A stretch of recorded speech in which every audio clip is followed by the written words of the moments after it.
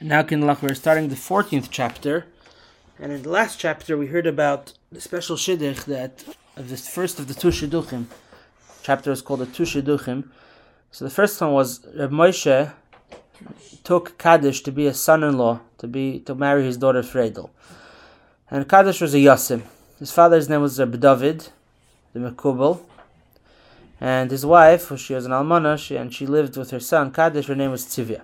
So who exactly was Kaddish and who was his father? So we know that his father was Baruch Batlin's brother, and they lived in a place called Eretz HaChayim.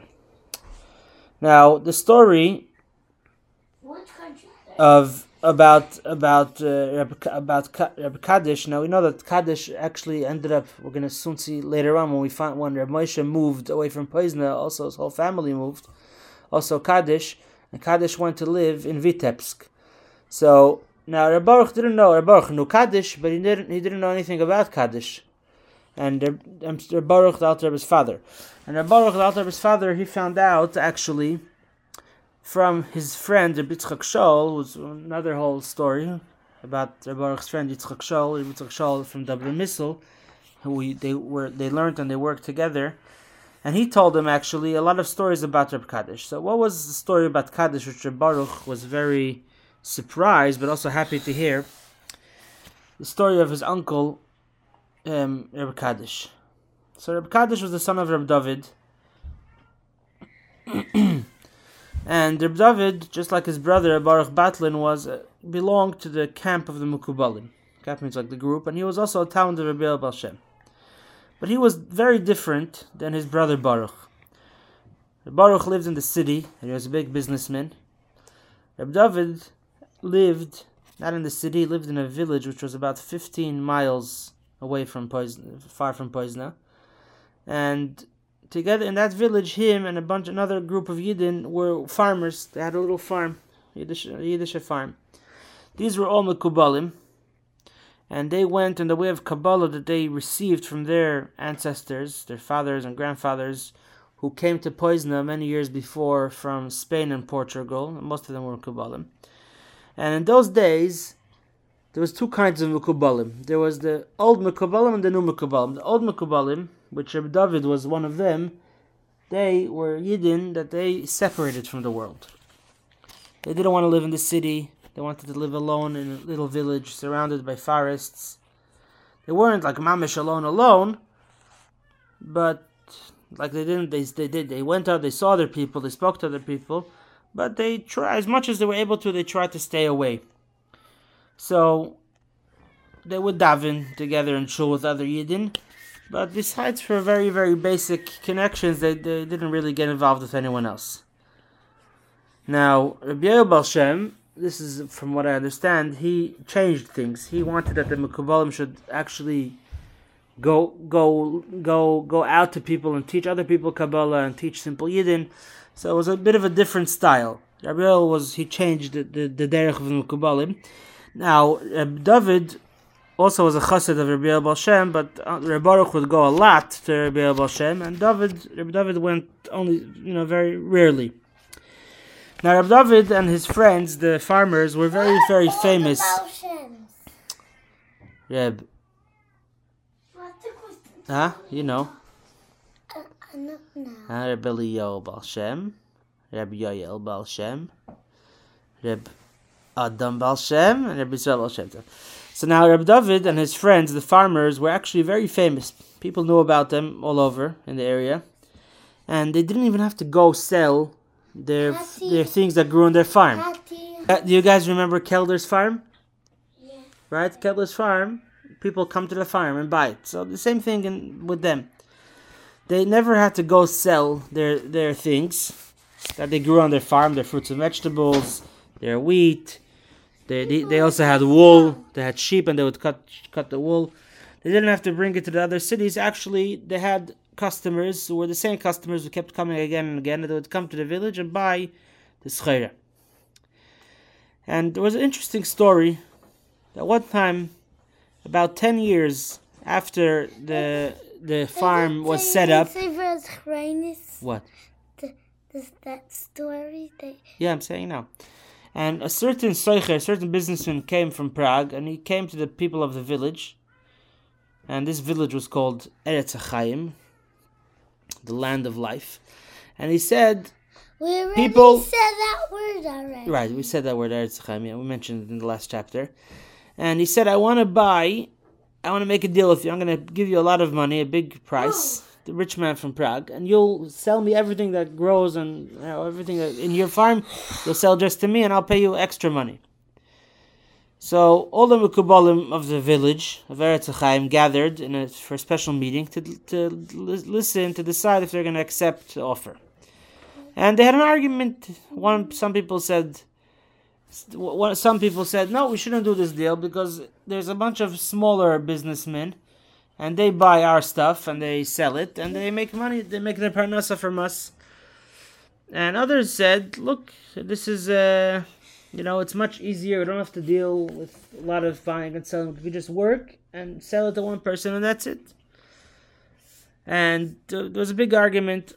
So in the end, who decided what to do? It was the Skenim, the older people of the village, and the two Melamdim that lived in the village that would teach the Kinderlach of the village Torah. And they decided that we shouldn't take this deal, even though it sounds very exciting, because it's going to hurt the parnasa of other Yidden, the small Seichrim, the small merchants. But people were wondering why did the man from Prague want to do this deal? Why did he want to do this deal to buy and to pay so well for all the produce, all the things that come from the Eretz HaChayim farm? And people found out a little bit later the reason. Turns out that all around Pozna and even all the way to Prague, everyone knew that Eretz HaChayim's fruit and produce has a very good mazel, has a blessing, has a bracha. They knew, there was like this rumor going around from mouth to ear. People were telling each other, and it spread around all over, that anything that comes from Eretz HaChayim gives a person hatzlacha. And, for example, there's one story, a miracle story that people would say. There was a Yid called Eretz. Eretz was a mashke maker. Eretz, the mashke maker. Mashke is made from grain and from potatoes. And people were saying that the mashke that the Eretz buys from the grain and the potatoes that he buys from Eretz HaChayim, he manages to make 4 or 5 times as much as mashke as he would make from regular grain. Not only did he make more, the mashke that came out from Eretz HaChayim's fruit and grain and potatoes was much tastier than the regular mashke. Another story that was going around was about a Yid called Shimon, the storekeeper. Shimon, the storekeeper, would buy wool and cotton and linen from Eretz HaChayim, and he became rich from selling the clothing that he made or the threads that he made from that wool. So when these stories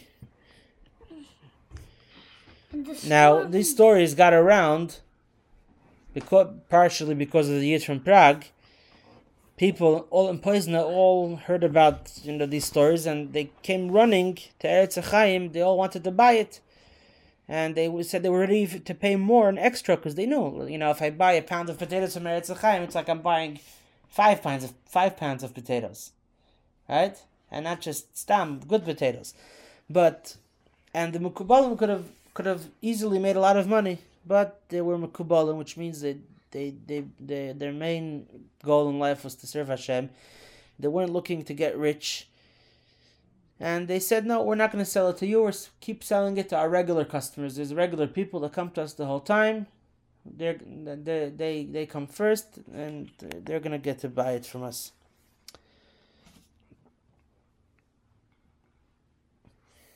Now, there was another businessman.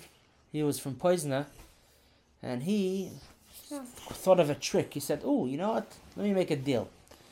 He went ahead and he bought a big piece of land right next to Eretz HaChayim. And he told the Mekubalim, let me make a deal with you. I am gonna, you guys will, I'm giving you this land, you can do whatever you want with it, work, plant, whatever you want to plant in it, and everything that grows is yours, and you're just gonna give me a few percent from what you sell, let's say 5% or 10%, whatever, you'll pay me. Because he was sure that they're going to make a lot of money, but they refused. They said, "No, we're going to do our own thing. We're not looking to get extra rich." Now, like you mentioned before, in the village in Eretz HaChayim, there was two Melamdim. One his name was Reb Naftali, who would teach. He was the Aleph Beis Rebbe. He would teach, like the first grade. He would teach the kids how to read and little Chumash. And there was another Melamed called Reb Shimon. He would teach the kids Gemara. Then there was, besides those two Melamdim, there was a Yid called the Rabbi Yaakov couple, the old man, the Alter Rabbi Yaakov couple. Rabbi Yaakov Karpel? Not Karpel, couple. A little bit different name. Yaakov couple, the Bachrim, the older boys, he would say a shir for them in Gemara. Then all three were Mekubalim, Talmidim of Rabbi Baal Shem from Zamuch. Now, they didn't know, the boys didn't learn Kabbalah until they were 18. But the Melamdim didn't teach them actually Kabbalah, but they prepared them for learning Kabbalah. And if you remember, we had the story of Baruch from Yajin.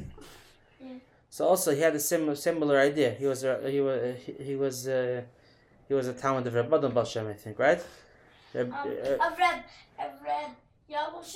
Reb Baal Shem, and the Baal Shem. Yeah, it was all three.